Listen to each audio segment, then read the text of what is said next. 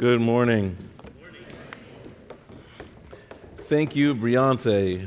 I know sometimes public speaking or public reading is tougher than it looks. Good morning. My name's Marcus, and I'm one of the pastors here at Redemption. I'm bringing you the word today from the book of Colossians. But I would just like to say, if you would join me to celebrate in my home country, they inaugurated a new president, our fourth consecutive peaceful election after 30 years of war. It just means a lot to me.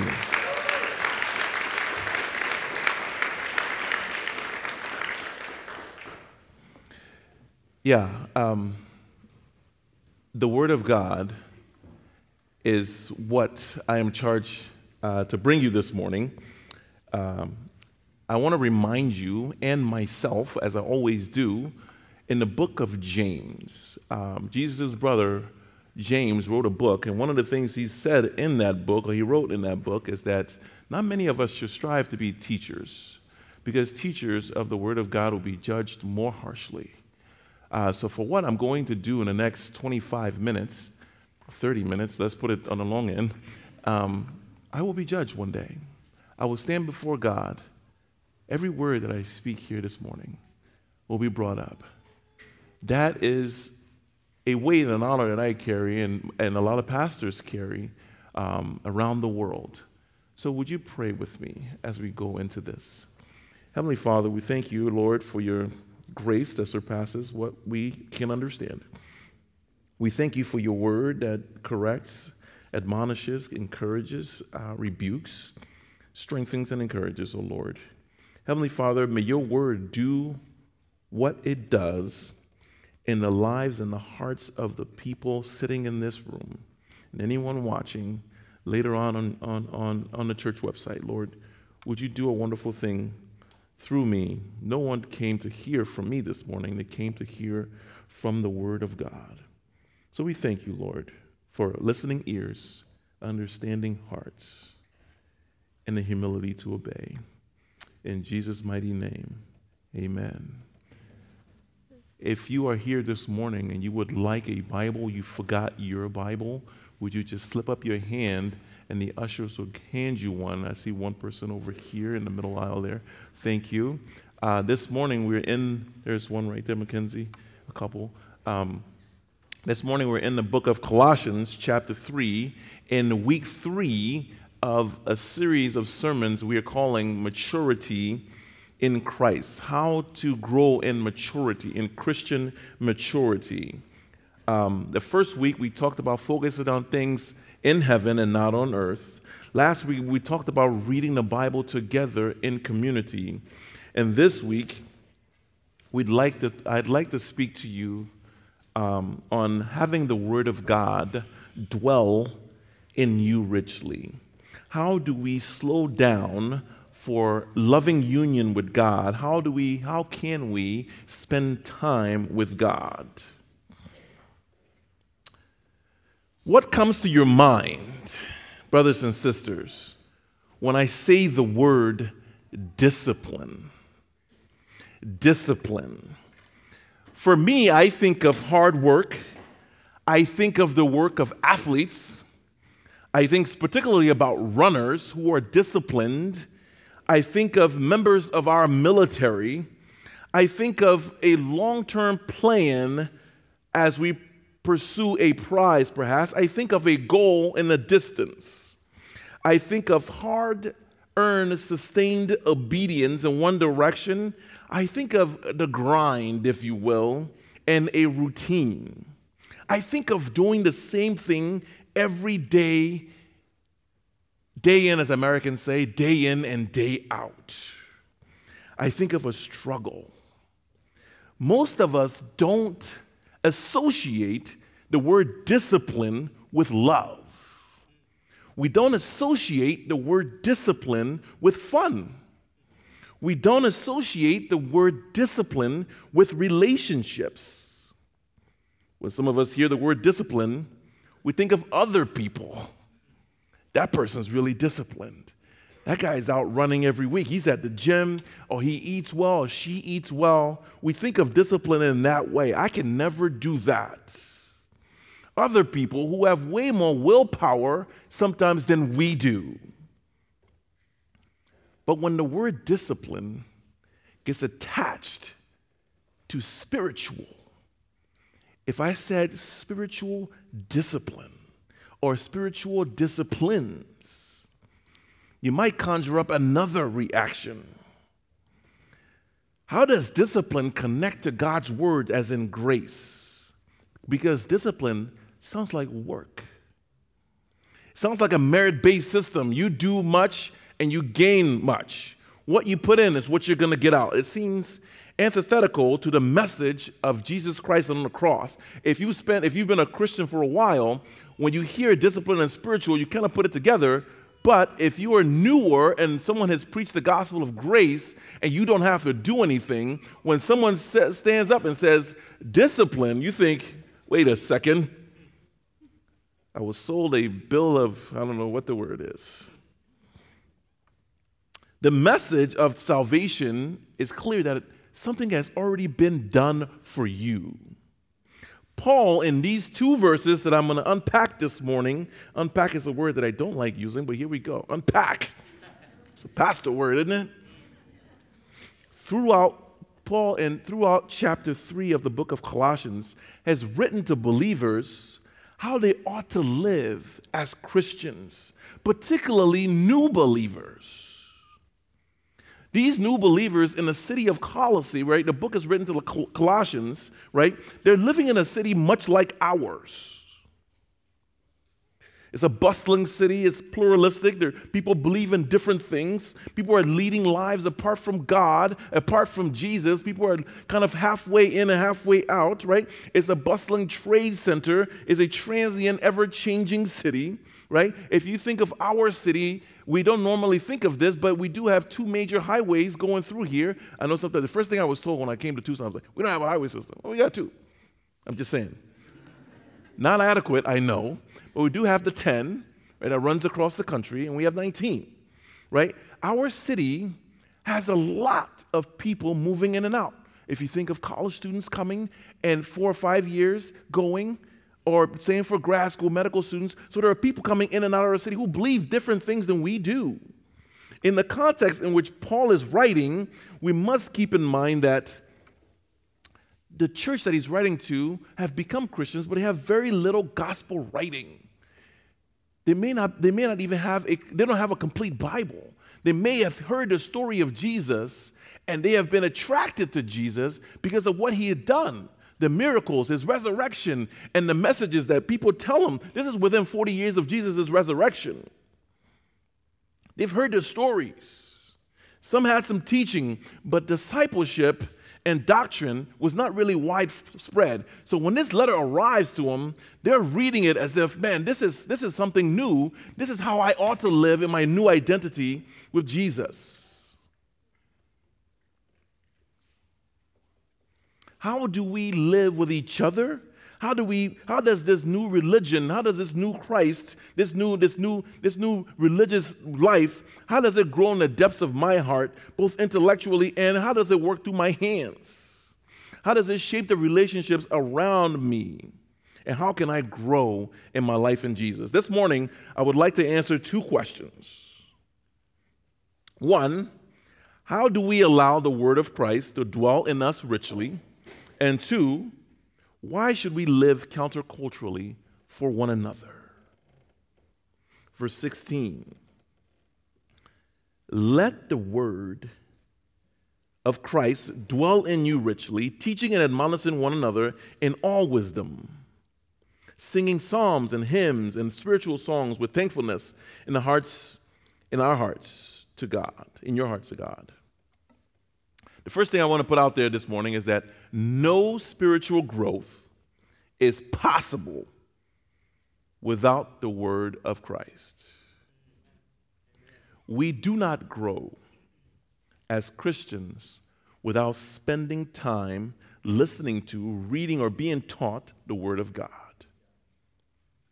A Christian who does not spend time in God's word is a Christian who is not growing in love of Jesus. The gospel is good news. We ought to, Paul is saying to these new Christians, saturate ourselves in the words of Christ. We must spend time reading and studying and seeking to understand and meditating on the words of Jesus. Because the task of teaching does not just fall on me or Dave, it falls on all of us within community. Paul is urging us to be at home in the gospel story. When he says the word of Jesus, he's talking about the gospel of Jesus Christ, the gospel message. One commentator says the gospel has to be on our lips. It has to dwell, the Greek word dwell, it has to remain in us richly. The teaching is to be with all wisdom. Wisdom is one of the characteristics of Jesus, right? Who is wisdom himself, the Bible says. So what is this gospel that is to be on our lips? What is the gospel message that we need to be saturated in? What is the gospel? What is the word of Christ? Here it is. The gospel. What is to be on our lips? We humans are desperate, blind, rebellious, wicked, selfish, and sinful. And the logical and natural outcome of a life lived in sin is unavoidable eternal death.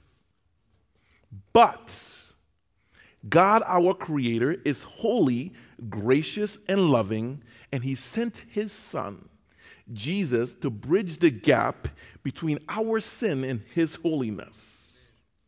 He did it by giving His life on our behalf, taking on our punishment in order for us to enter into the eternal presence of God the Father. That is the gospel. We are sinners, and the only way we can get saved is through Jesus Christ. Amen. I heard one amen, and that came from a pastor. If this, brothers and sisters, is your first time hearing this, don't leave here today without getting a detailed and relational explanation of what the gospel is. If you have heard this and you're a believer in the gospel, but you say to yourself, so where, Marcus, does the discipline come in? Where does discipline come in? If Christ did it all, why do I need to be disciplined? Where does discipline come in, Marcus? We as believers, no matter how long we've been a Christian, we always need to be reminded. Sometimes daily, weekly, consistently, constantly, of the gospel of Jesus Christ. That message that I am a sinner saved by grace, you need to hear on a regular basis. Jesus conquered death, our greatest foe, our greatest fear, in order that we could live forever in Him and through Him. The Bible says our hearts are prone to wander. The Bible says we are like sheep who have gone astray. Have you ever sat with someone and they say to you, I used to go to church. I used to read the Bible. I used to be in groups. How did I get here? Because you stopped. You stopped letting the Word of God dwell in you richly. You stop being with believers. You stop communing. You start being in community. And you can drift so easily no matter how long you've been a Christian. That story tells itself over and over and over again. People who've said that to you. I used to go to church. But then you look at their lives and nothing in their lives reflect the fact that maybe at some point they were in a Christian community and they were growing because the word is not dwelling in them richly. Paul says in verse 16, we should remind one another. he names three things. How we should remind each other. He mentioned three types. He says we should remind each other in psalms, in hymns, and spiritual songs. One of the way the gospel actually sticks in our minds, this is very practical, is through songs. Have you ever gotten a song stuck in your head? It happens every once in a while. Anybody got nursery rhymes that they remember from kindergarten? Right? Song, what we did previously, helps us to remind ourselves about the gospel of Jesus Christ, the message of Jesus Christ. Lord says in psalms, in hymns, and spiritual songs, now I will say to you, if it comes as a step up, like, man, I got to sing to people so they get the gospel, no. I got to tell you, I'm going to be first in line to tell you, I can't sing. I know that. I was kicked out of 2 choirs. When I was 7 years old, my mother deeply wanted us to be a part of the church choir, so she signed us up for I'm confessing right now. Let me just confess. My mother is dead and gone, but I got to say this, right? My mother signed us up to be in the choir, me and my brother. And every Saturday for 6 weeks, she dropped us off at a church, at our church. And after week 2, the choir director said, you guys can't sing, you can't be here. But because we couldn't tell my mother, we kept on going. And the $5 she would give us, we went and watched movies and bought hot dogs. Well, the Sunday came that the children's choir was supposed to be up there.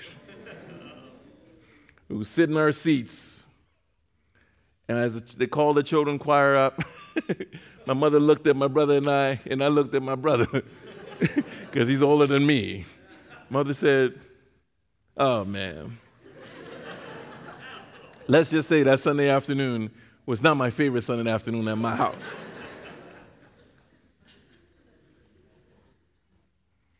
Neglect not singing to one another. The Psalms, there are 150 of them in the Bible, are meant to be sang. Hymns that are composed by early church members and fathers were meant as an encouragement. Spiritual songs like we sing, right? Commentators say when they reference spiritual songs, they reference songs that we just sang this morning in our own language, in our own context, a song that bubbles up in people's hearts, and they write for us to sing to each other, to lift each other up. It can be assumed that some of the choruses that they sang were organically written in that time, in local languages perhaps. That's one way the Word of God can dwell in us richly, is through songs. I want to say another way that the Word of God can dwell in us richly, and this is unpopular, but I'll leave that to you. One way, another way, is by memorization. I knew it wouldn't be popular, but I'm going to say it. No one said amen. That's okay, right? Our memorization muscle has atrophied. Maybe I'm talking to myself this morning. Over the past 30 years, our lives have gotten easier in that sense. We don't need to memorize so many things. I used to know the phone numbers of people by heart. Who does that anymore? I used to know the addresses. Who does that anymore? We no longer store information in our minds like we used to. I'm not saying this is bad. What I am saying that it has contributed to the atrophy of the muscle of memorizing Scripture. In order for us, the Word to dwell in us richly, we have to make it a priority to let it sink in. We don't commit much to memory, and we should. Because the Word of God reminds us of who we are in Christ. There's room in our minds for this, but it takes that word again. It takes discipline. I know discipline is not a way that we characterize a loving relationship, but if you want to grow in Christ, you need to develop the discipline of memorizing the scriptures. Let me apply it this way. Have you ever been early in a relationship, a dating relationship, and that person wrote you a text? How do you read that text? You read it over and over and over to make sure, did the comma in the right place? I mean, this is me, right? You read it over. Did I miss something in this message? Back in the day, we would write notes and letters. And you would read those letters over and over. Not quite back in the day. 2012, I remember Annie and I were dating, and I went to, not back in the day, sweetheart, and I went to, and I went to summer camp for the summer, and we exchanged letters. And I read her letters over and over and over to make sure I didn't miss anything. It's not just love letters.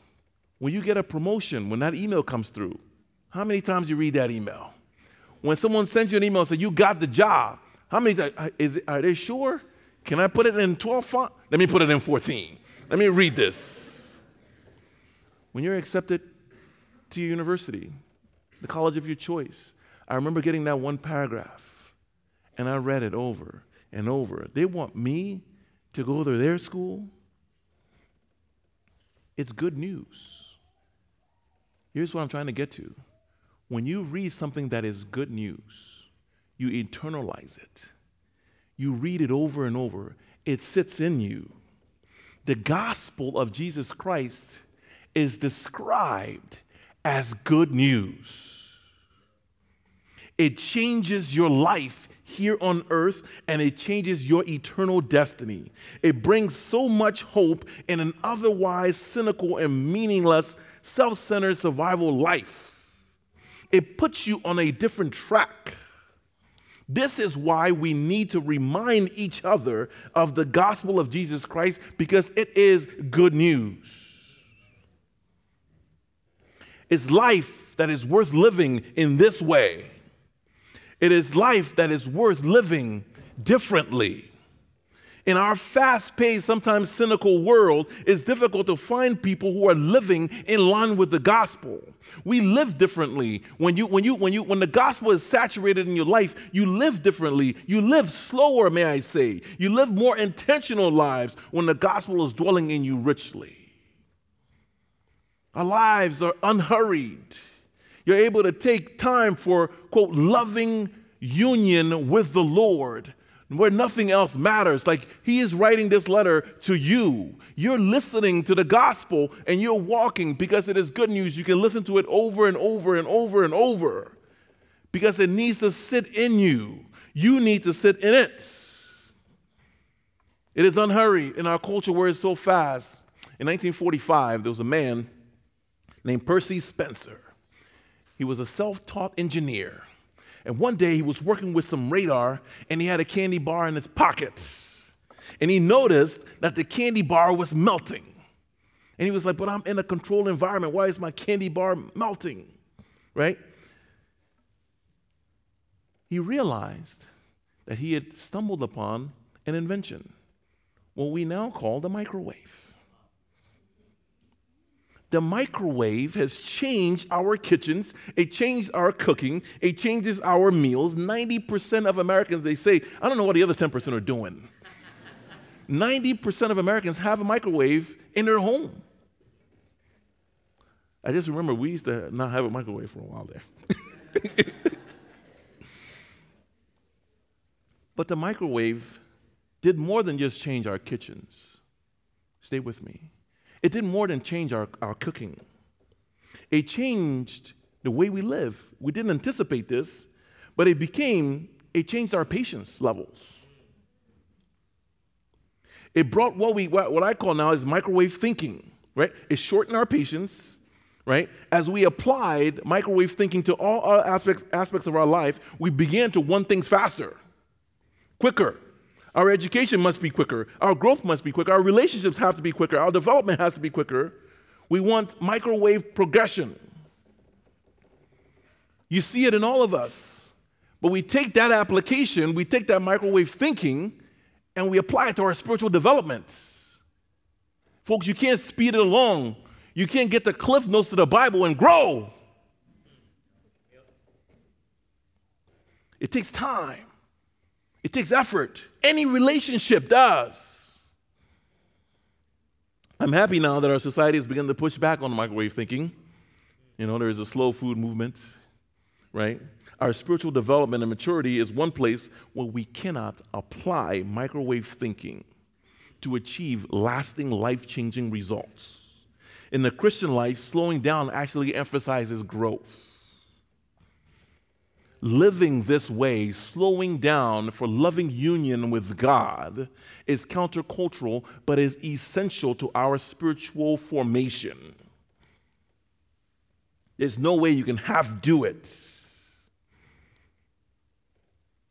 When I was in high school, first year, I wanted to play this sport called football. I knew football, but I didn't know this football. So I signed up, and the coach said, well, we got to meet us in the weight room, you know. Okay. I've never been in the weight room. I get in there, and I see people, you know, bench pressing. So I see a kid that's in my grade, that's my age, and he's on the bench, and he's doing, if you're a weightlifter, you know this, he's doing 135, right, one bar, and he's repping them out. So I was like, well, if he's my age and he's in my grade, I can do that. I got on that bench. Evidently, it was too much weight because that thing just went. What I'm trying to say is that we cannot compare our journeys with people who have been doing it a while. In the book of Colossians, these are new Christians that Paul's talking to. These are first-time weightlifters, if you will. And he's giving them kind of the basics of Christianity. He said, man, you have to let the word of God dwell in you richly so that you're able to teach each other, you're able to admonish each other, you're able to encourage one another, right? We've all got to start somewhere. Your pride is one of the things that God deals with first when you become a Christian. It's like, man, but I see this person is able to pray. I see this person, they're able to post. I'm sitting in this Bible study, and everybody seems to have it together but me. And that's okay, because you don't know what their journey has been. Right? The comparison we like to do, oh, that person's moving at a faster pace. I got to catch up. Your development is very different than theirs. Growth in our Christian walk requires slow, intentional, relational commitment, letting the word sink in us. We run into trouble when we try to hurry it up and move it to the next stage. Sadly, I would say this, we have church leaders who have catapulted themselves to high levels of leadership, right, without letting the word of God dwell in them richly. And we know the outcomes of that are not pretty. There's not a week that goes by that you don't hear about another church leader who has fallen, who have burned out, flamed out, or crashed out. It takes a slow, disciplined walk with God. You are not comparing yourself to anyone. To use economics, the word of God, our Christian growth, is not a fixed pie. If that makes sense, let me explain it this way. This is my best economics. Oh, my professor is probably not going to be proud, right? If you see a pizza, just because Shanae takes one slice out of there doesn't mean you can't have that slice. That's not how the gospel works. It's what economics people call it's an ever-expanding pie. Just because someone gets an A in the class doesn't mean you don't get an A. We're not fighting for A's. Your discipline, your relationship with Christ is very different than anyone else's. In his great, highly recommended book, I would like to recommend it to you, even if you're not a leader, is a book by Pete Scazzaro called The Emotionally Healthy Leader. In chapter 4 of that book, he talks about slowing down for loving union with God as part of our formation as Christians. There's a theologian, we'll just call him Hans. Can you throw it up there? We'll just call him Hans because I can't pronounce the full name, writes this about Jesus. He says, "Here is a man, sinless, because he has lovingly allowed the Father's will to have full scope in his life." I forgot to put that one in there. My bad. Mike, thank you. This theologian is talking about Jesus. In a sense, he's talking about us. He said, is there a place when you have allowed in your life God to have full access? Because when you read the Word of God and it becomes a part of you, things come out. It puts a mirror up to your face and say, this is what you really look like. And here's where you need to be. Have you allowed God the full scope of your life? Have you opened up and let the Word of God change your life? This is where we tend to struggle. We want to kind of do it alone, away from everybody else. One another is a great word in the New Testament. If you were to do a study, we did it a few months ago. Find the one another's. Be in community with other people that can encourage you. A great African proverb says, if you want to go fast, go alone. If you want to go far, go together. Jesus Christ is the one who empowers us. Verse 17 says this. He says, this is so good. Whenever I see words like this in the Bible, I circle and underline. And whatever you do, in word or deed, do everything in the name of the Lord Jesus, giving thanks to God the Father through him. Paul closes this section of chapter 3 by offering some encouragement. He said, whatever you do everything in the name of Jesus, everything you do. If you spend time with the Lord, you will know his will. You can be a representation of Jesus in the spaces that you go into when the Word of God dwells richly in you, when it remains in you. The one another's. When you're sitting in community and studying the Bible with someone, I hope everyone in this room has someone who isn't surprised by their sin. Who isn't surprised when you're caught in a lie, maybe on your resume, when your pride causes you to make poor decisions. There's a person one another in there, a person in your life that says, man, you have sinned. I'm going to call you out on this, but I'm going to show you the gospel of Jesus Christ and give you grace as well. They admonish you, but they speak the gospel and grace and love to you. When you spend time with people like that, your life is different. It's bubbling with joy because you can live free. You can live open. You don't have to hide anything. People know who you are. When you spend time in the Word of God and it builds up your walk in Christ, it comes out of you. You're able to ask questions to the point where people say, oh man, that person has something. You're able to remind others in good times about Jesus, in tough times about the good news. The opposite happens, by the way, and I see that sometimes, and it's sad. People who are Christians will give each other advice, but the advice is not wisdom. Follow your heart. Do what you think is right. You got to look out for you is one of my favorites, one to not like. Because the advice you're giving comes out of your worldly experience and not from the Bible, not from being dwelled deeply in the. You don't have anything in your cup, and you want to give something to your friend, but your cup is empty.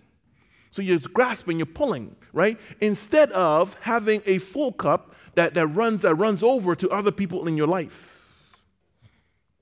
You speak of what is in you. If you're filled with the gospel, that's what comes out. If you're filled with other stuff, that's going to come out too. One commentator says this: the center of the Christian life is the gospel. We are in Christ. We are secure. We have been redeemed.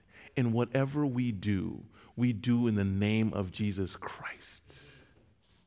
You have been redeemed. Like you don't have to, your pride cannot get in the way of, oh man, I got to do this because I'm trying to get somewhere. Or I need to save face in this way. Whether you're in manual labor or political activity or raising a family, you can rest assured that you have been reconciled and you are secure and your eternal destiny is secure, so you don't have to prove nothing to nobody. All we do, we ought to do in the name of Jesus. Would you bow your heads with me? Gracious Lord, Heavenly Father, we thank you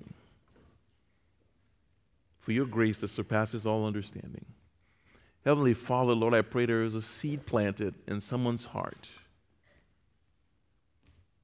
and your word will reawaken, and they will chase after you. They will read your words as a love letter. They will read your word as a relationship with you. They will pursue a deeper relationship with you, O Lord. Heavenly Father, I pray that we have been awakened to your peace as we mature as Christians. May we let the word of God dwell richly in our hearts. In Jesus' name, amen.